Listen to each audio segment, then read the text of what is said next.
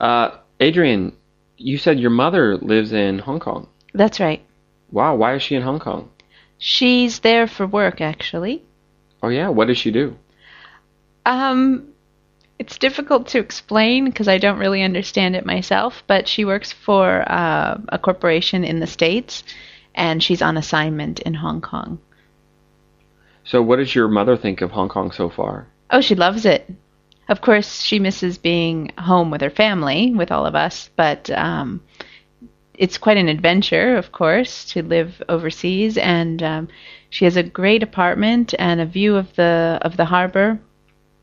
And she's really enjoying doing a lot of traveling and stuff. So she's having a good time.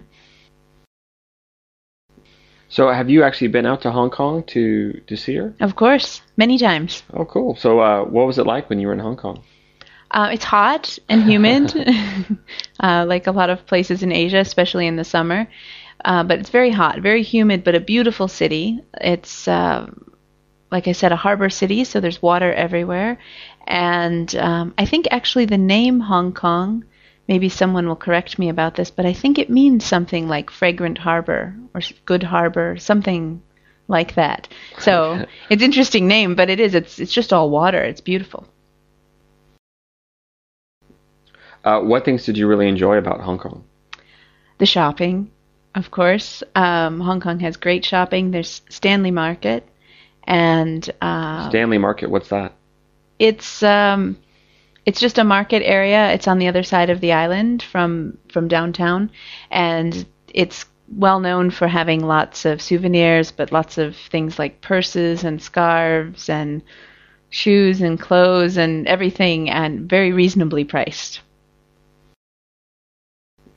So when you went to Stanley Market, did you buy anything? Of course, I bought lots of purses and shoes and accessories, all of the fun stuff.